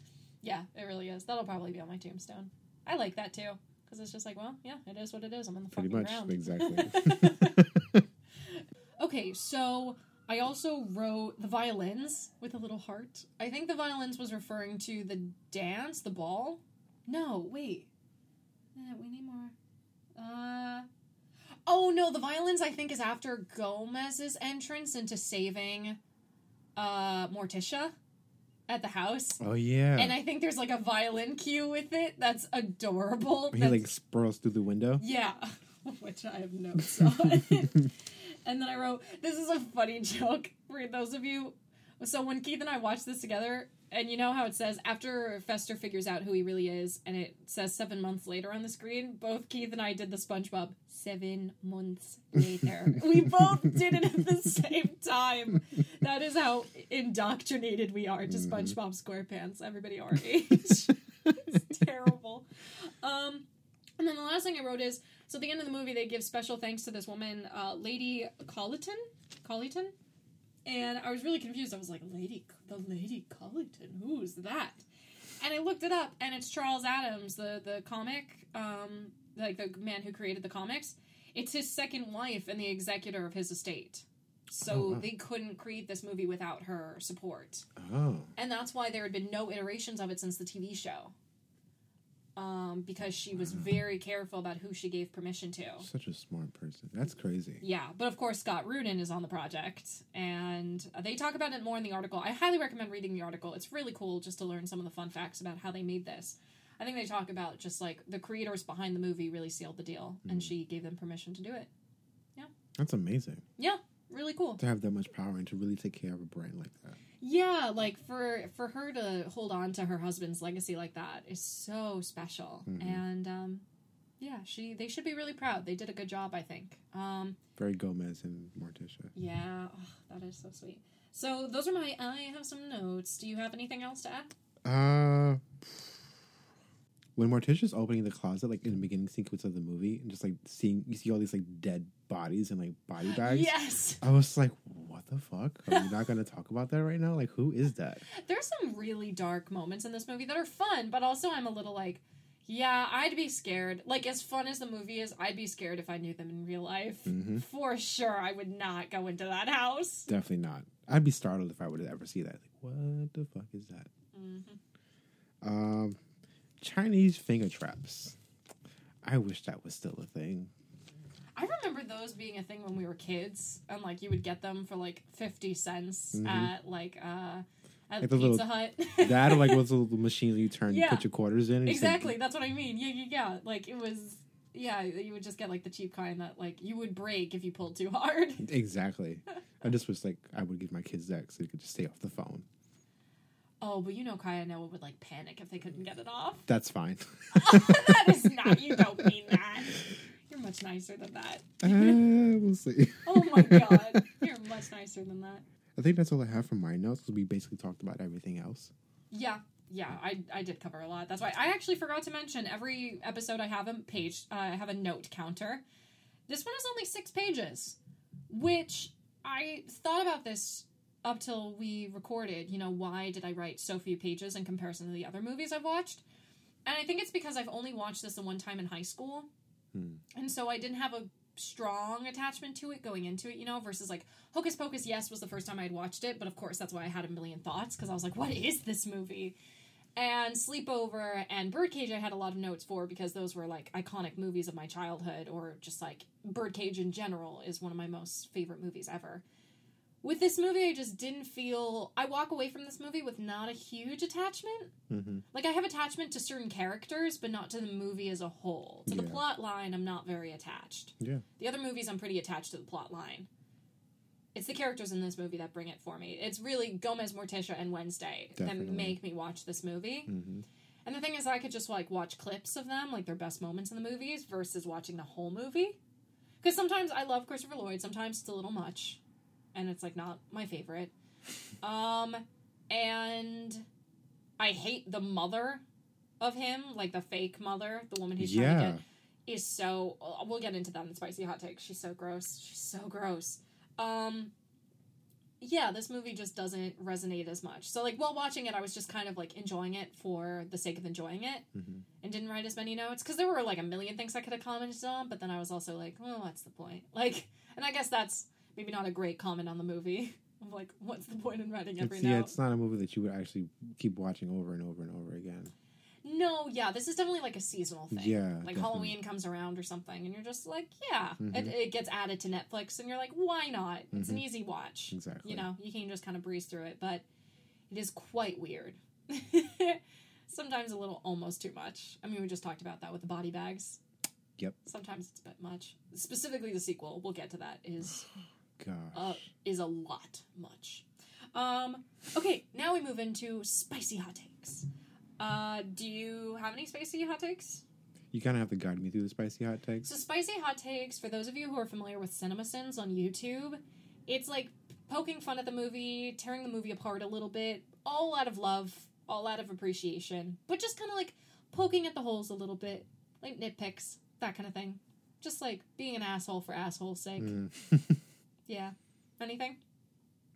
Nothing comes to mind. I'll probably take a riff after you go. Yeah, because I have a few. Okay, so, this is just, again, for asshole's sake. This starts with Christmas carolers.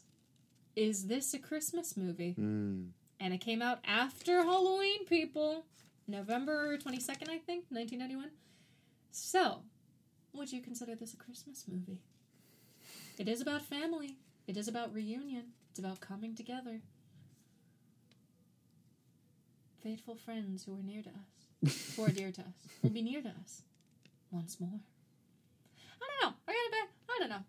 It's kind of like gives me Nightmare Before Christmas kind of vibes. That's what I was going to say, too. Like, it's very similar. Yeah. Obviously, it doesn't have so much of a Christmas angle to this movie. Yeah.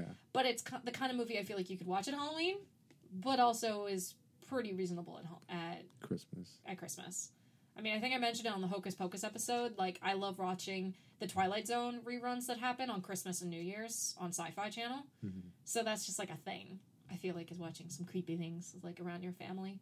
So it's just fun to point out. This does start with a Christmas song.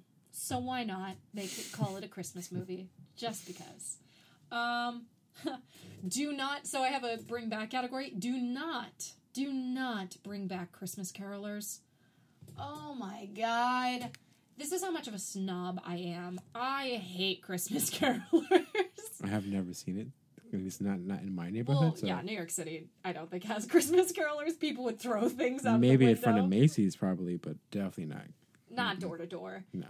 And maybe in some small communities, it's kind of cute. You know, there's a scene in Newentown, the rom-com with Renee Zellweger and, what's the singer? Harry Connick Jr. That's actually kind of cute, where the whole town gets together and, like, a religious, like, Christmas thing. But one, it's isolating to other religions that celebrate different holidays at that time of year. And two, it's just annoying. Don't knock on my door unless you're delivering a package or food. Just don't bother me. It's like having happy birthday sung to you. Nobody likes having happy birthday sung to them, because what do you do while it's being sung to you? What do you do? Some people. You just... Fine, some people don't like it. What do? You just stand there looking at everybody. You start to get that smile on your face of like, oh, this is nice. And then the smile freezes. And then your eye starts to twitch. And your lip kind of hurts. And you want to stop smiling. But then you know you're going to look like an ungrateful asshole if you stop smiling. So you smile even harder. And then it physically hurts. And you realize you probably don't really look happy anymore. You're just looking like you want them to stop. Because you want them to stop. And then everybody sings a different key at the end. Because nobody can commit to the goddamn key. And then you have to blow out some candles, and then you finally... That's why you sing Happy Birthday with the cake. Because after having to suffer through listening to people sing Happy Birthday at you, not with you, but at you, you get cake as your reward for dealing with it. Bam. Spicy hot takes. Stop. Christmas caroling. Okay. Oh, this is a random one, but I'll describe. I wrote down, let's romanticize unhappiness. And I don't... Unhappiness? Yeah. You know how in this movie, like, they have those lines of, like, unhappy, dearest, you know? And she's like, oh, yes, dear. Terribly unhappy. And there's something romantic about it, because it's like, well, you're in this together, you know? Like, obviously, it's a joke. It's the Addams family. Like, they're being purposely cheesy with that kind of thing.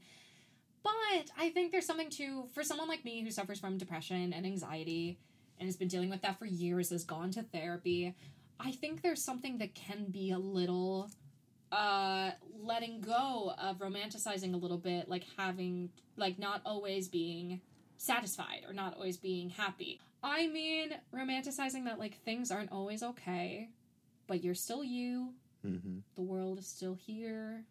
You still have people who love you. Like, you can be in a pit, and there's somebody bringing you a ladder. Like, there's something about that we can, like... That was deep. You know where I got that from was the Winnie the Pooh movie. Are you serious? No, they don't say it in the Winnie the Pooh movie. Oh, but just, like, visually. That's really good. Holy shit. Of the Winnie the Pooh movie. Wow. Where they make the alphabet. No, yeah. Watch the Winnie the Pooh 2011 movie. I highly recommend it. It's great. Wow. Yeah. You should write that down. Somebody, you could be in the pit, but somebody's bringing you a ladder. What else? I wrote, Gomez, really? A cigar first thing in the morning? It's just like 8 a.m. and you're smoking a cigar. You know how many stoners are going to comment on that? Like, people smoke weed in the morning. Like, yeah, I don't agree with that either. Don't do that, people. Jesus Christ, experience some of the day wake first. And bake. That's how they experience their day. No, that's just like, how do you get anything done? Like, I get if you need it for, like, mental health or if you need it for, like, chronic pain. But if you're doing it just because you can't deal, go to therapy. Yeah, get true. help, people. I want you to be healthy. Weed does not solve all of your problems. Trust me, I see it. I see it happen to people. It doesn't solve everything. Self-diagnose, like, self-medicating with things like that is not okay. Take better care of yourself. Go to therapy. Okay, and I also have to specify, not everybody can afford therapy. And self-care is also inexpensive. We've capitalized it, you know? Like, we've turned it into this capitalism epidemic where we try to convince people if you buy a candle, you'll be more calm. That's not how it works. But, like, you'd be surprised how many of your friends also want to go to therapy. Or you'd be surprised how many people have gone to therapy. And just, like, talk to people.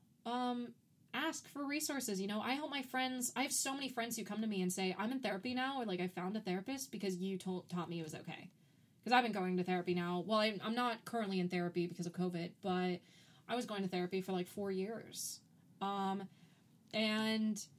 it's important when you do something like that. Obviously, you can retain whatever privacy you want, but sometimes it is nice when you tell people about what you're learning and how it's making a difference, because you never know who you could be helping. And if you have the luxury of being able to go to therapy, you can afford it, you have the resources, the time, all of that, like, please go. I think everybody should be in therapy. It is not like a crisis thing. Because you'll realize when you go to therapy, you could try to go for just one thing, and it turns out actually it is your entire being that needs help. It is not like one falling apart moment. It is integral to how you live your everyday life that actually needs to be fixed a little bit. And it's okay. You are not weak. You are not begging for attention. You are not broken. It's like, I always describe it to people having anxiety or depression as like being an alcoholic. You're technically always going to be an alcoholic. Like, because God forbid you start drinking again, like it spirals again. Like, I'm probably always going to have anxiety and depression. I'm going to die having anxiety and depression. But it's the daily waking up and learning how to cope with it. And that's okay. It doesn't have to feel hopeless. Mm-hmm. It doesn't have to feel scary. It is just like, yeah, waking up every day and your eyes are blue and you want them to be green. Like, okay, well, you just have to figure out how to cope that they're not green. Yeah. I agree. You just have to accept what you have. Yeah. And it doesn't have to be a bad thing. Just like, yeah. I hope I'm not talking on my ass. No, take this definitely advice or leave it. Do not, like, I'm not an expert. I care about all of you who are listening, and I really hope that you're all okay. I know COVID is hitting all of us really hard in so many different ways. I can't even imagine. I'm getting emotional just thinking about it. I can't even imagine the amount of pain combined between all of us right now of what we've been through over the last, 6 months. And there's probably going to be a lot more pain in the future coming up. And it's gonna suck. But I hope that you all try as hard as you can to not give into it. Talk to people. Tell friends that you need an ear. You need a hug. You need a friend. Yeah. And I'm here too. Hi. You can all message me through Insta or through my personal account if you all follow my personal account. I'm all yours. And yeah. I'm sending all my love now. Okay, moving back into the podcast. That was a huge tangent. I wrote, so the kids won't die by electrocution. This is a bigger theme of this movie. There's so many things the kids do that I'm like, they didn't die? That I'm just like, spicy hot takes, nitpicks. Yeah, how did they not? Why are Gomez and Morticia letting them? Why is she giving Wednesday a bigger knife? Yeah. Like, what the fuck? I don't like it. That's how they play. Yes, that's how they play. But, oh my god. Oh yeah, that's that, legit line in the movie. So that's how they okay, I wrote, that German accent in this movie is fucking terrible. I don't know if it's purposely bad. Oh, okay. I don't know if, they didn't give her a vocal coach to help her with it. Wow. It was probably meant to be really bad. I think so. I think she's supposed to be, a 2-bit con woman. But, oh my god. I think even Morticia saw that when she was interviewing her, and she was just sitting there and Gomez, really into it, but Morticia was just, looking at her with, this really, I can see right through you. Yeah, well, that's the thing. Morticia sniffs bullshit instantly. And I was like, oh, that's so cool. Yeah, she's awesome. I love the scene where she's, sitting with Uncle Fester in the cemetery. Or they're, walking. Mm-hmm. It's just so good. She's just reading him for filth. So, Pugsley causes that bus crash or car crash when he removes the stop sign. Mm-hmm. And I wrote, did anyone die in the crash? Anybody gonna go check? Anybody died? It's like those moments in the movie where I'm like, you just let your kid, almost kill people.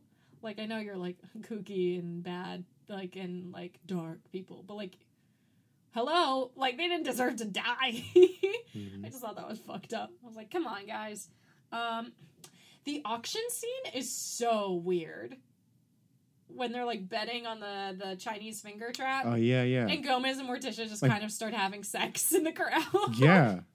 It's gross. Apparently, that's written in the article. Thought it Apparently, was they went gross. like full method and like literally fell out of their chairs. They like fell backwards and onto some of the extras after Seriously? the scene was cut. Yeah. That's kind of hot. Sorry. Not sorry. No, you're not sorry. You are not sorry. Yeah, that scene is just like, even me, I was like, I really like you guys. I'm all for you, but like, this is, you're in public. Weird. I wrote, what the fuck? There's a dude on the train? On his train set. Oh, There's a inside. guy Yeah, in the yeah, train. yeah. Who is that guy? Why is he miniature? Is this an episode of The Twilight Zone? Because there is an episode of The Twilight Zone exactly about that storyline. Mm-hmm. Why is he on the train? I need to know who that poor person is. Is he okay? Does he need food? What the fuck? I'm concerned. What was that? Mm-hmm. That was It's just a weird. very trippy moment. Very trippy. I was like, this movie just got so much weirder, and I How didn't long think has that was he been possible. in it? Like, what the fuck? Yeah, I was a little concerned after watching that. I was like, what the fuck? I need to see a blueprint of this house. I need to see if online somebody's created like a fake blueprint of this house. I just need to understand where everything fits in because it looks, obviously it's exaggerated in the movie, but like also, what? Anyway, the mother-son relationship in this movie, but like mother-son relationships like this in general between Fester and the woman Mm-hmm. are so gross.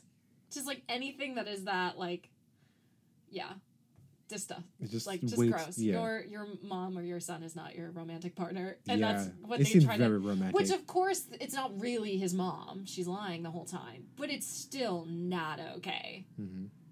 And if you do that in real life if you're a dude and you do that with your mother in real life, don't do it. Nobody likes it. Nobody likes it. You're making It's not everybody cute. uncomfortable at Thanksgiving. Okay.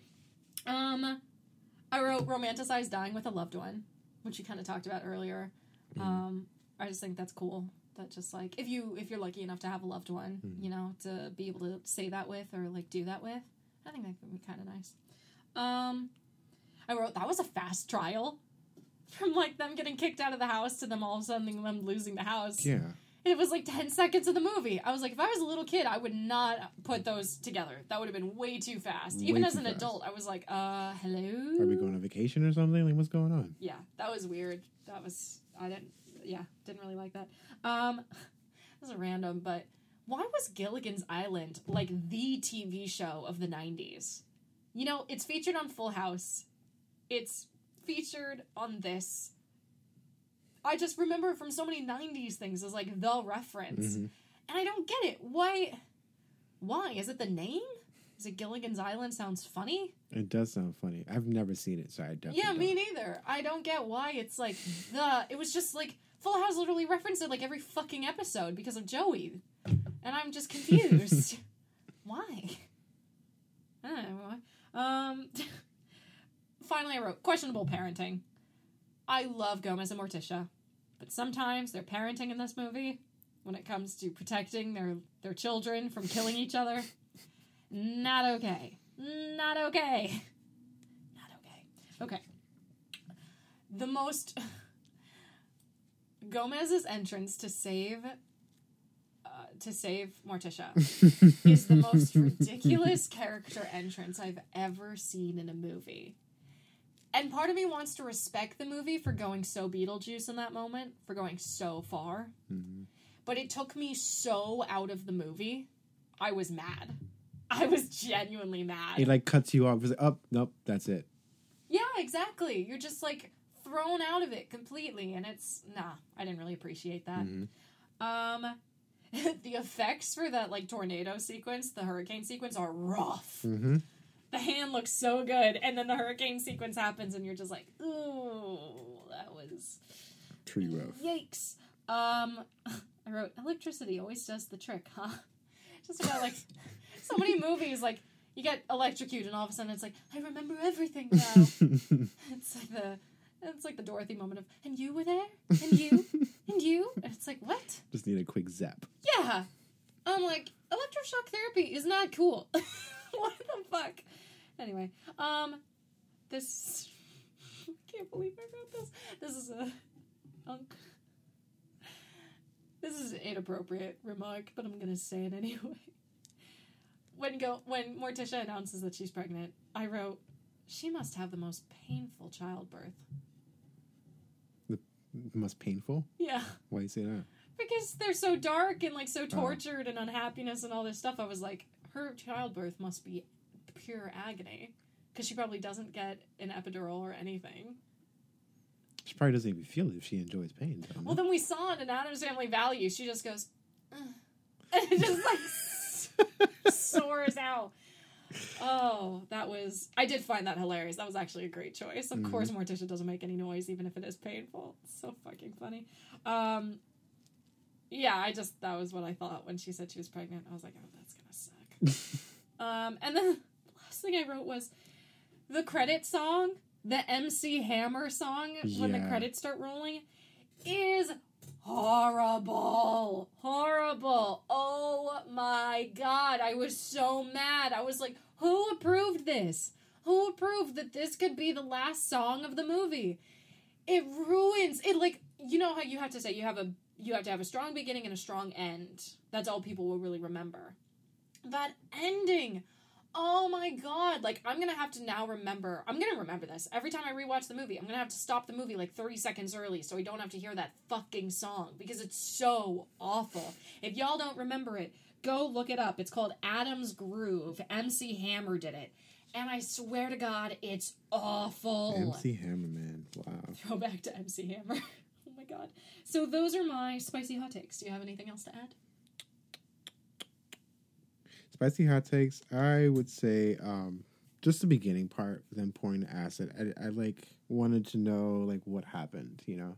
That's the thing. They do so many horrible things in this movie. I'm always like, those people didn't deserve it. Like, just because you don't like it doesn't mean you can't, like, Trump supporters, you know? Like, just because you don't like it doesn't mean you That's can going to be just... a meme. Yeah, honest. Yeah, I'm going to make a meme out of it. But yeah, just because you don't like what they're doing doesn't mean you can just pour acid on them or like hot oil or I don't know, whatever the fuck that was in that cauldron. It's just not okay. Yeah. The basement, just like all those different levers, like what did they do? Yeah. Yes. Yeah. When you spoke about the blueprint, I was like, okay, yeah, like I want to know more. Where else does it go? And it was like, oh, they didn't really show. Yeah. Well, budget. They were already over budget. I guess. That would be in a movie nowadays. Yeah. There would have to be like 3 rooms you would see. Mm-hmm. Yeah. At least 3. Yeah. And everything else you covered. So. Sweet. And then we move on to the last category. The ironic question on the podcast. Should this be remade? So there was a sequel to this movie series, Addams Family Values, which we already said we only got maybe like 15 minutes in, and the whole killing the baby thing was just like not agreeing with us. Mm-hmm. We know it's supposed to be a joke, but Keith and I were just like, this isn't funny. Not like, at all. I didn't find it funny at all. I was actually really concerned that Gomez and Morticia were just like bad at being parents. Also, I heard this from other people who had watched the movie when I talked about it with them, and we could already kind of see the inkling of it as we watched it.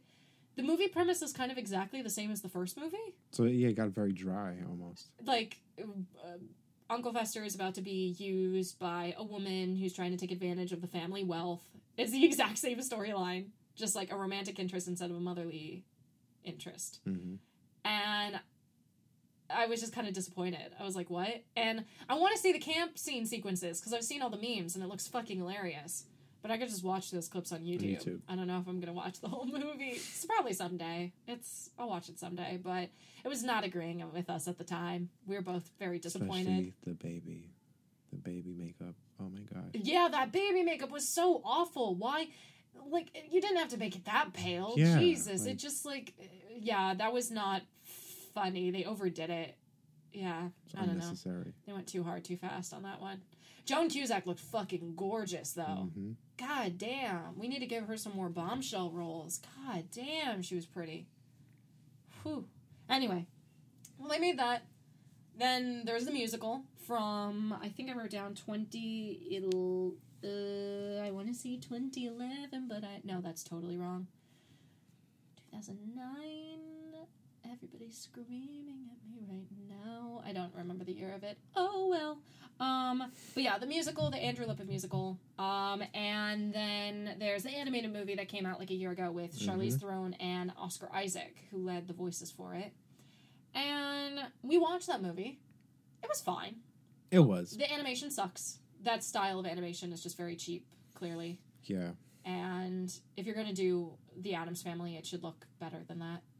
100%. I mean, like, look at the original TV set, the amount of detail that went into it.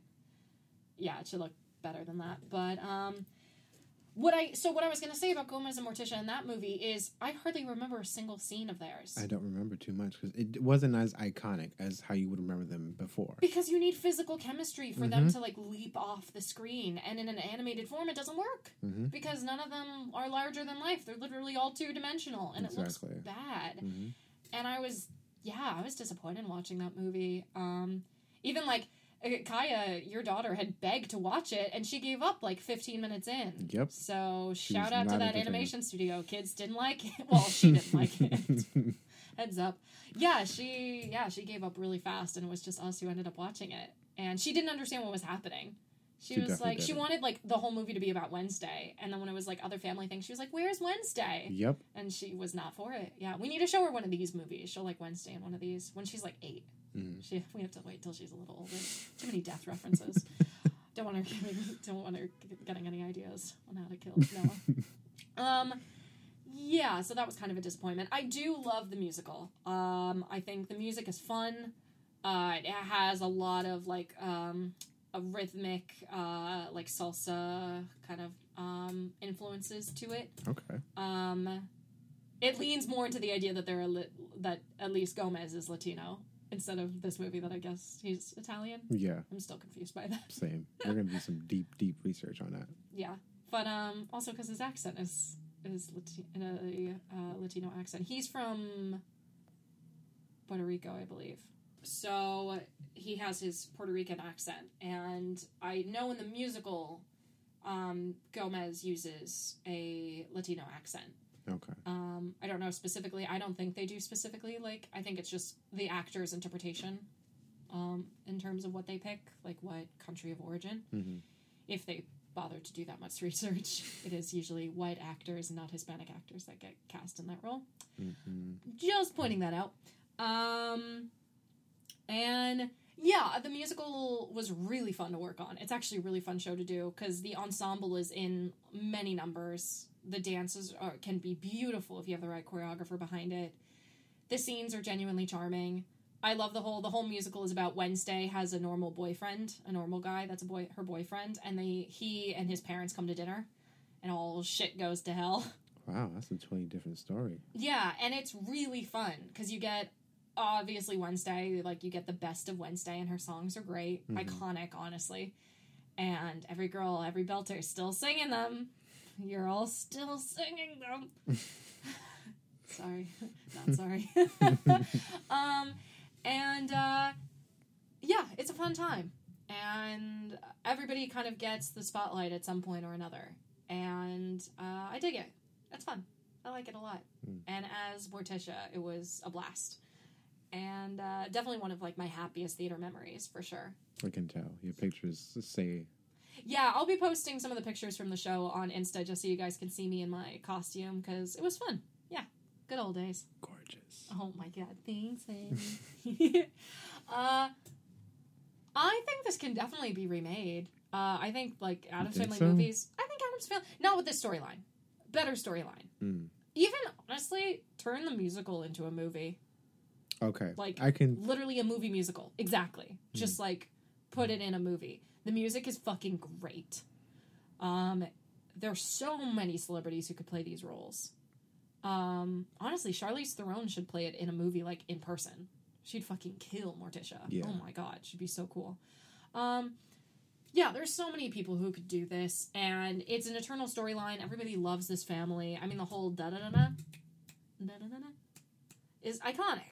I mean, that's literally how the musical starts. That's how and then it goes off into, like, the whole overture, which is one of the best musical theater overtures and really underrated. highly good. The and it just like soars in. Highly recommend. Just like listen to the cast album. It's great. That sounds amazing. It's really fun. It's really fun. And yeah, it's a good time, guys. Like, check it out. And I think another movie could be done. I think honestly maybe even like a new TV show could be cool. I'm down for it. I think it's an eternal story. I don't think we need to stop at Angelica Houston and Raul Julia. I'm still really disappointed in the plot line. I just don't think it's strong enough to hold up maybe like 10, 20 years from now. I don't know if it'll still be as fun. Like, the characters are fun, but not the storyline. And I want a new Addams Family movie that's fun. With a modern twist to it, almost. Yeah. Maybe even something about Pugsley. We have so much Wednesday material, but we don't have enough about Pugsley. I want to know a little bit more about him. So I think this can be remade. I just think you need a good cast. Maybe focus on Pugsley a little bit. Give him some love. Or Grandma. Grandma's just kind of hanging out. Yeah, she is. We learn nothing like about casting her. spells and seances and shit. Like, let's get a little action on the secondary characters, people. Let's get a Lurch origin story. Fuck yeah.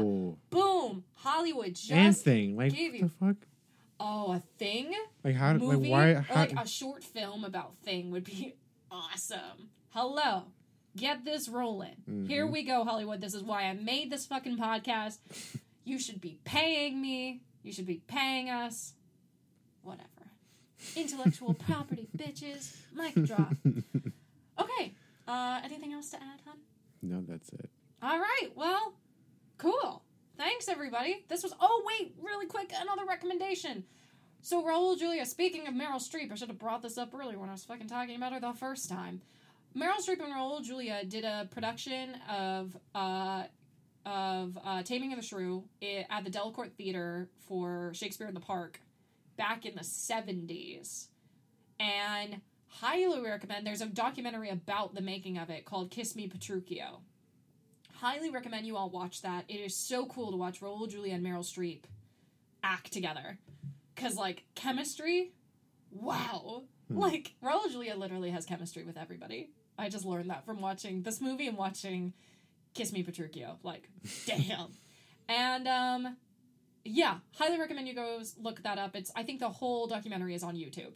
And it's really cool. And just watch more of his work. We lost him too soon. Yeah. And we deserve more of him in our lives because he was fucking brilliant. And so watch it. Watch him be a stage actor and how great his theater background is. And Meryl Streep, she started in the theater too. So just, like, enjoy. Right before she became, like, Meryl Streep. Like, it's fucking great. Please watch it. But that's everything. Thanks, you guys, for tuning in. Please follow us on Instagram at Please Don't Remake This. Please subscribe, rate, and review wherever you listen to your podcast. Right now, we're currently on Spotify and Apple Podcasts. Hopefully, by the time this airs, we'll also be on Google Play. Yup. And, yeah, stay tuned for more episodes every Friday coming at ya. And thanks, you guys, so much. Thank you for listening. I hope my unsolicited advice was not too unsolicited. Love to all of you. Thanks again. Bye. You want to say bye? Peace and love. That's my bye. Oh my god, you're vibing.